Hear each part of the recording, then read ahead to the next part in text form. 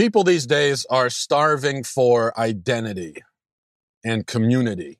People want to know who they are and what they are and why they are and what's the point of everything. So that's why it seems like every day a new community crops up, a new community or a sub-community or an offshoot of a sub-community of a community. And people will find their identity and their community in anything at all. It seems like everything these days is a community. So it's I'm part of the blank community. And very often people will structure this around their sex lives, their sexual proclivities. So every sexual proclivity becomes a community. Every fetish, every sexual interest is its own community, and it's an identity. It's a lifestyle. This is my lifestyle. This is the kind of sex I like to have. So it's my lifestyle. It's my identity. It's who I am as a person. And sometimes this craving for identity, it just kind of, in our culture, it's getting increasingly bizarre and just weird. So there's so many examples of just the weirdest kind of identity people find for themselves. Of course, one example, just a classic example now would be the bronies. Bronies are adult men who enjoy My Little Pony for some reason. And they dress up in My Little Pony costumes and they go to My Little Pony conventions and they wear My Little Pony apparel and they creep me out generally. And this is their identity, is that they like this show for little girls. And then there are people who they call themselves super fans, and they're super fans of something. They're super fans of a movie like Star Wars, or they're super fans of a show or a band or some other pop culture thing. And we call them super fans because they have found their identity in their fandom. Nothing wrong with being a fan of something, but then we go for a lot. What happens very often is we go a step further and people are obsessed with this thing. So you like Star Wars. Great. Then there are people that are obsessed with Star Wars. And this is their life, is Star Wars. This is where they find their happiness and their fulfillment.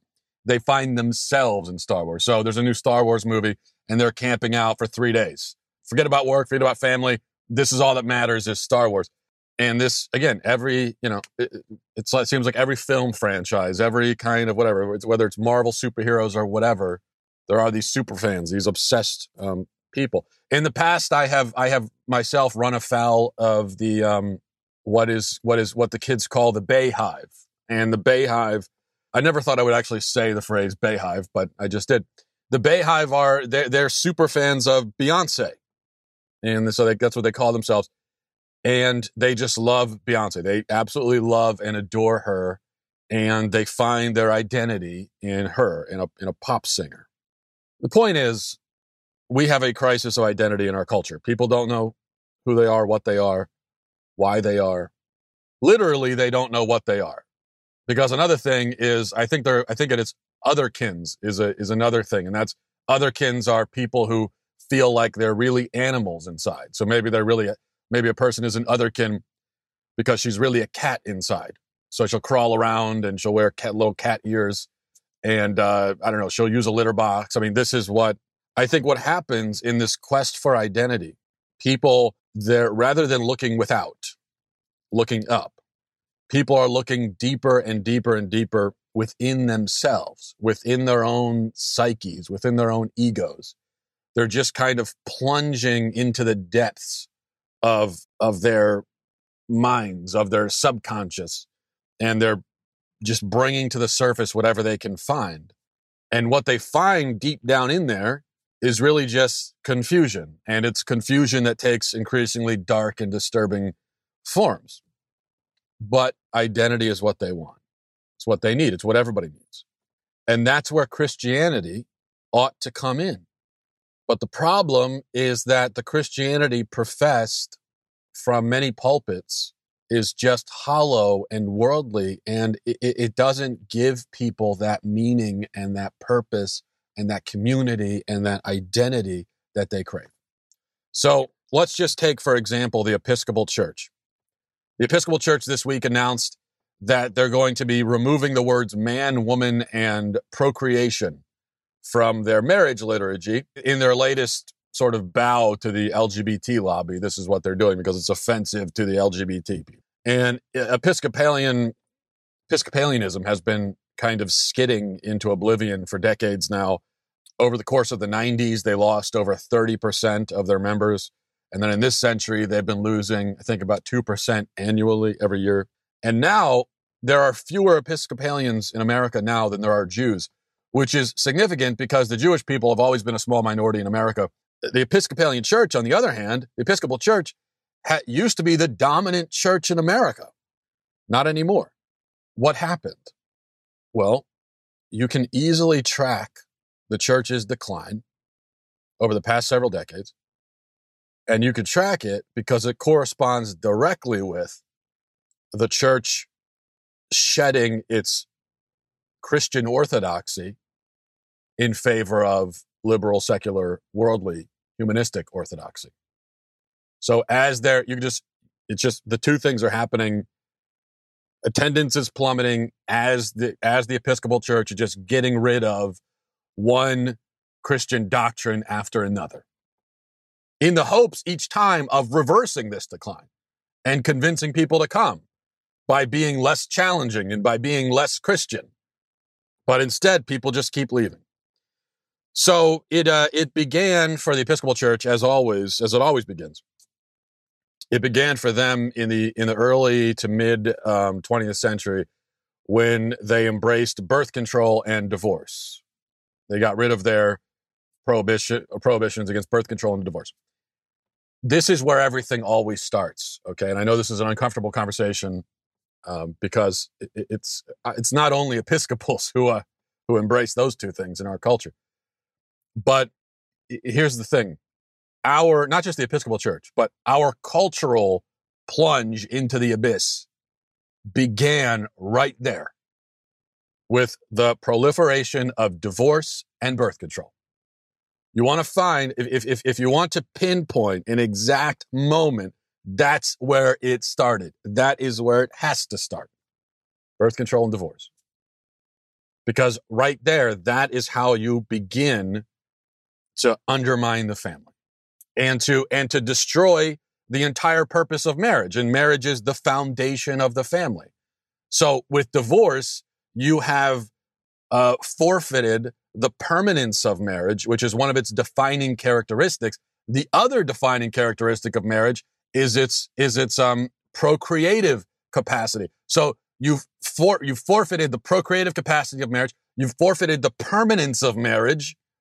And now marriage is nothing now. It serves no purpose. You've turned it into just nothing.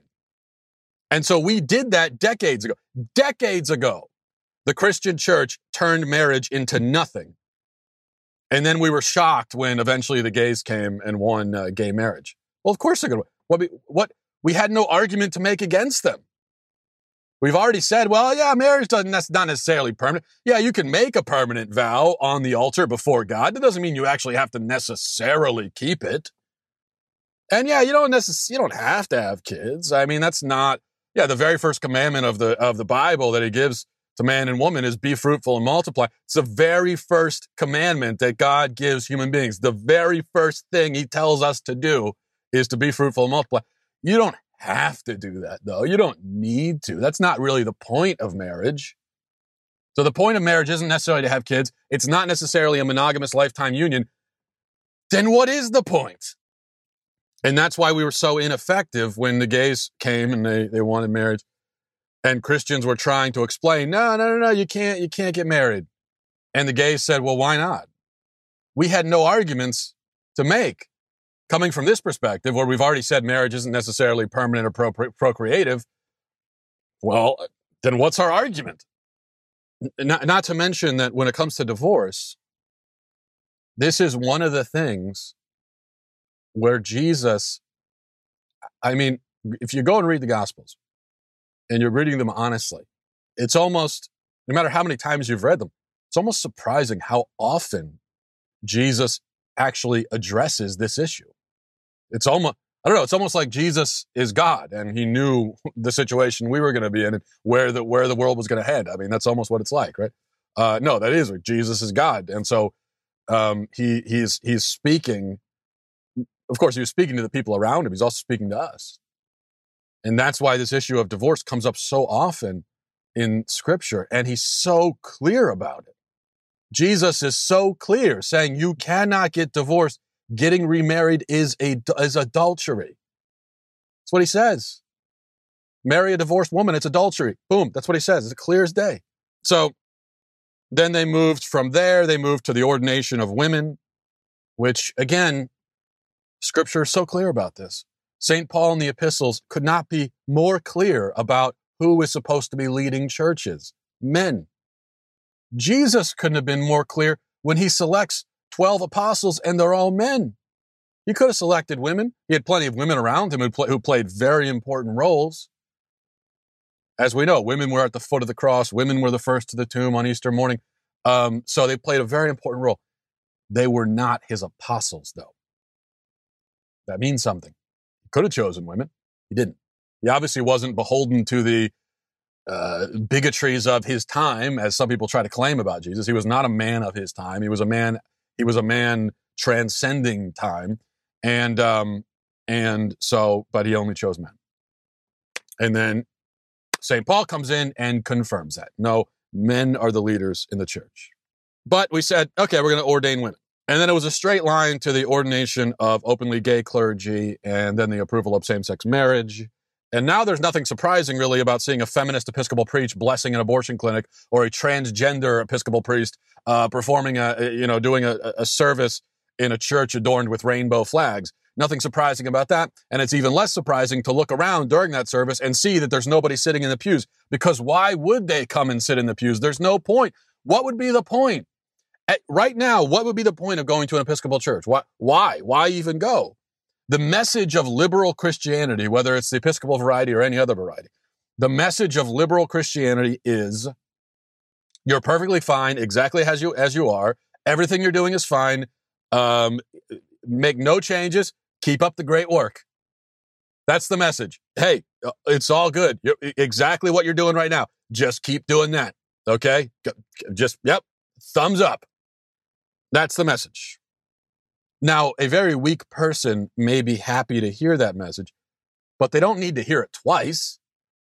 They don't need to keep coming back to hear it over and over again. All they need to do is hear it once, and then they'll just go off and live their life.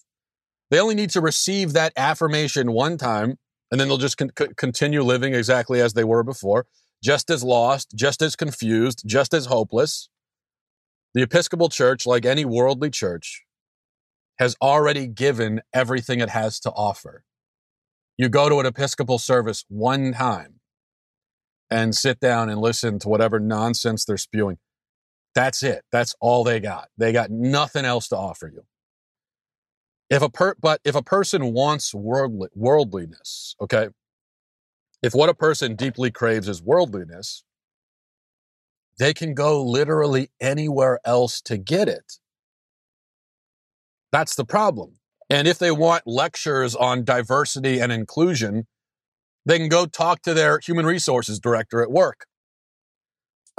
If they want encouragement to just continue along in their sin, Satan is happy to provide it using a whole host of methods in our culture. And most of those methods, whether it's through pop music or TV or whatever, will be far more entertaining and enjoyable than anything that the crusty old Episcopal Church can provide. So there's no point. If somebody actually wants what the Episcopal Church or liberal Christianity will give them, well, they can get it anywhere. They can get it anywhere in the world. So going to an Episcopal church for the sort of Christianity that Episcopal churches preach, it would be like going to a fine dining restaurant and ordering a Twinkie. It's just, there's no reason. If you want a Twinkie, you just go to 7-Eleven. You can get a Twinkie anywhere. No, if somebody says to themselves, I want to go to a really good restaurant, then most of the time they want to go because they're looking for something substantial. They're hungry. They want something real. Okay, give me some real food.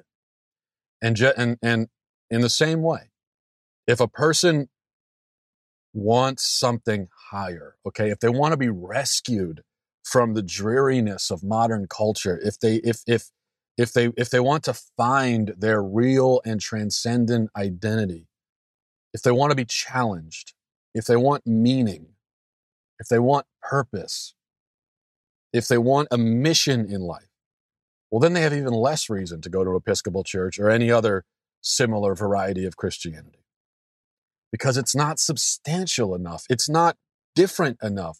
It's not saying enough. It's not real enough. It's not asking enough of them. See, this is the great secret of humanity that progressive, inclusive Christian leaders don't understand. The great secret is this: religions grow when they expect more of their adherents, not less. Expect more. Be more orthodox. Have a message that's more at odds with the culture, that's more demanding, that's more challenging, that's harder. Those are the religions that grow. Those are the churches that grow.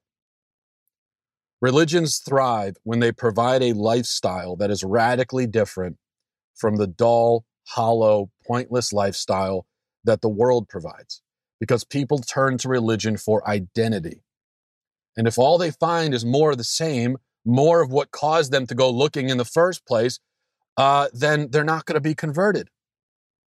So if a church wants to grow, and more importantly, if it wants to save souls, it has to have the boldness to completely, entirely reject the teachings of the world, to just act like they don't exist. That's the way it should operate. That's the way Christians should operate. That's the way a pastor or priest should operate. That's the way churches should operate.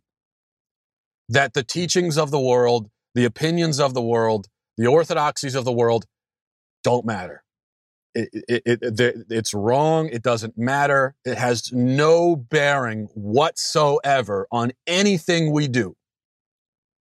And we do not care if how we live and what we believe is diametrically opposed to the world. In fact, if anything, we find some encouragement in that because we know how lost the world is. And if we were to ever look and see that we're actually lining up with the world on something, that would be a bad sign.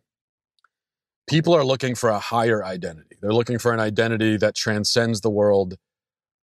And it's a natural human desire, because everybody has this innate recognition. Everyone has this innate recognition that there's got to be more out there. There's got to be more to the world. There's got to be more to reality. There's got to be more to themselves.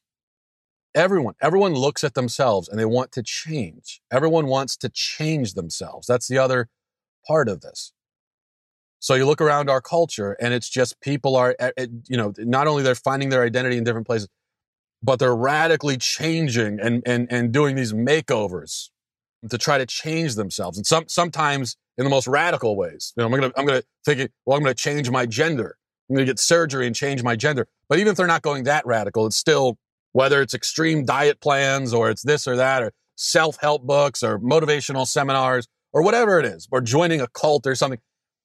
People are looking to change. They're dissatisfied with who they are. They look at themselves. They don't like who they are. They want to change. They want to believe that it's possible to change. They want to believe that it's possible to emerge into some other kind of new identity that's different from what they have now, because they're dissatisfied with it. And that's where the church has to step in and says, here's your new identity. Here it is. And the longer that a person languishes in the world, the longer they languish in sin, the more their identity kind of starts to fade. And the lines start to blur and they become less. That's what sin does to you. It lessens you. It makes you less of yourself. That's why, I think I made this point before, but when you look at really evil people, when you look at serial killers or school shooters or serial rapists or whoever, when you look at the most deranged kind of people who are just wallowing in the darkest sin. When you look at that, they're all kind of the same, aren't they? It's like they're interchangeable, one with the other. You almost lose track of them.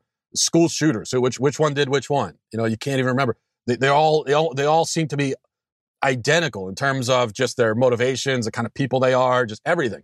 Even their history, their family situation, everything seems to be kind of just the same. They just blur together into one just into one weird, gross, horrible fog of humanity. That's what they become. Whereas when you look at the heroes, when you look at virtuous, godly people, well, they're all so distinct and different and beautiful, and their stories are different, and everything is just different. They stand out. They're like these bright, shining stars in the midst of the fog. They stand out. They are so distinct because it's in that where we find ourselves.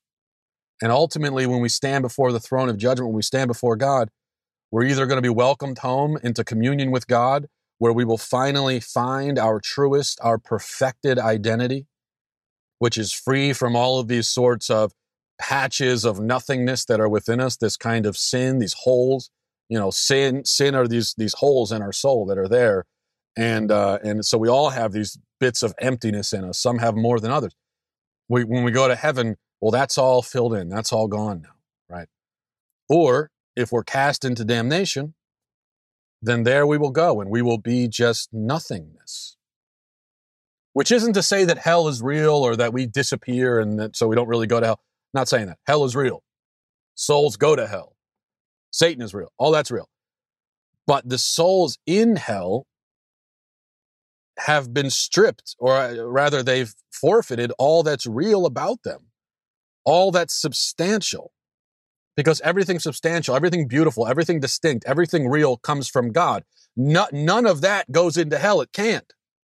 And so the souls in hell are just this blur of ego, still there in some way. Now they're outside of time and space, but so still existing, but just nothingness. I'm reading a book called The Lord I just finished it actually. It's called The Lord by Romano Guardini. It's a beautiful book. I highly recommend it, about the life of Christ. And he has a great line about judgment. He says that as you stand there before God, you'll find out how much of you is. I thought that was a great way of putting it, kind of a terrifying way of putting it. How much of you still is. Because there's the you that God gave you and intended for you. And then there's kind of the anti-you that you claim for yourself through sin. That which does not come from God. So, Christianity should put us on the path towards finding our true selves in God. But if it doesn't, if the church doesn't step up to the plate, then there are plenty of other places, then people will find that identity somewhere else. Why do you think Islam is the fastest growing religion in the world? Because it is. Why is that? Think about it. In our progressive enlightened age, Islam is the fastest growing religion in the world. Why? I mean, this is a question that Christians should confront and confront it honestly. I'll tell you why. Because it expects more of its adherents. It provides a way of life that is drastically different from the average. It demands total submission to its precepts. In other words, if you're going to become Muslim, you can't partially find your identity in Islam. There's no partial commitment. You're all in. Praying 5 times a day, everything. Total reverence, total submission. Islam is not afraid to talk about obedience, not afraid to talk about punishment, concepts that have gone out of vogue in Western Christianity. Islam is an identity. And so people come to it and they find this whole new identity and this challenge to live differently, which is what they want. Say what you want about that identity, but the fact is, it is one, which is more than I could say about Episcopalianism. Islam is an identity. Being Episcopal at this point is just nothing. It's just being nothing. It means nothing. I don't have to go to Islam for examples. There are some churches in America who have figured this out. Some, they're in a minority. I gave a talk at a church in Wisconsin just a few weeks ago, and it was a very traditional church, very orthodox, very conservative, very. It was beautiful. I loved it. And you know what else it was? It was a young church. It was growing. I talked to the priest afterwards, and he told me that when he first came to the parish, the average age for parishioners was 70. And then he got in and he got rid of all the liberal reforms, all the fluffy stuff. He kind of started turning the clock back by about 1,000 years in terms of how the liturgy is celebrated. And now the average age of a parishioner is 35. Why? Because it gives young people that totally submersed, radical, orthodox experience that they crave. There's a point. There's a reason to go to that church. There's a point to it. It stands apart from the world. It's completely different from what the world is doing.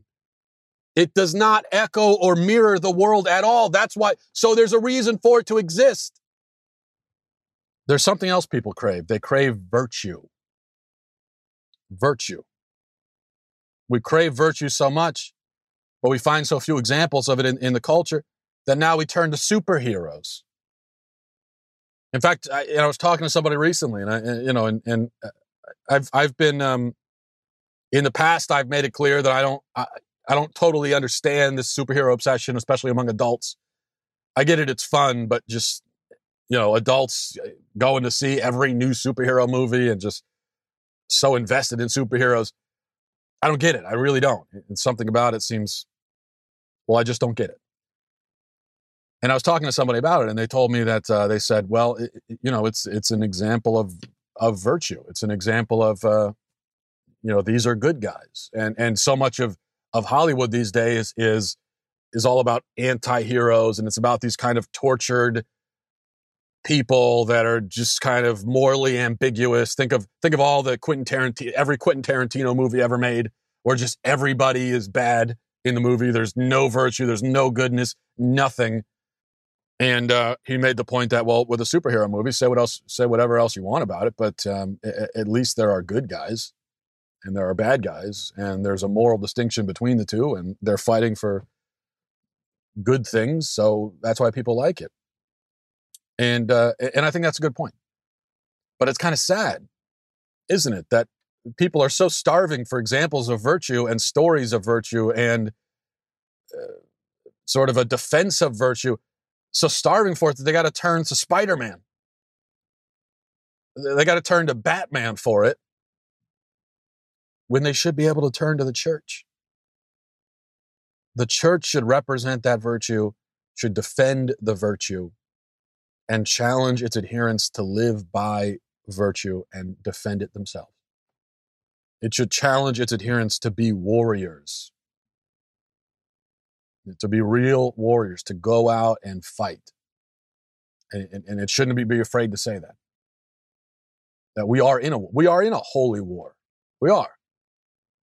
It may not be a physical war right now anyway, but we're in a holy war. We're in a war against the powers of evil. And there are a lot of them. And it's kind of overwhelming right now.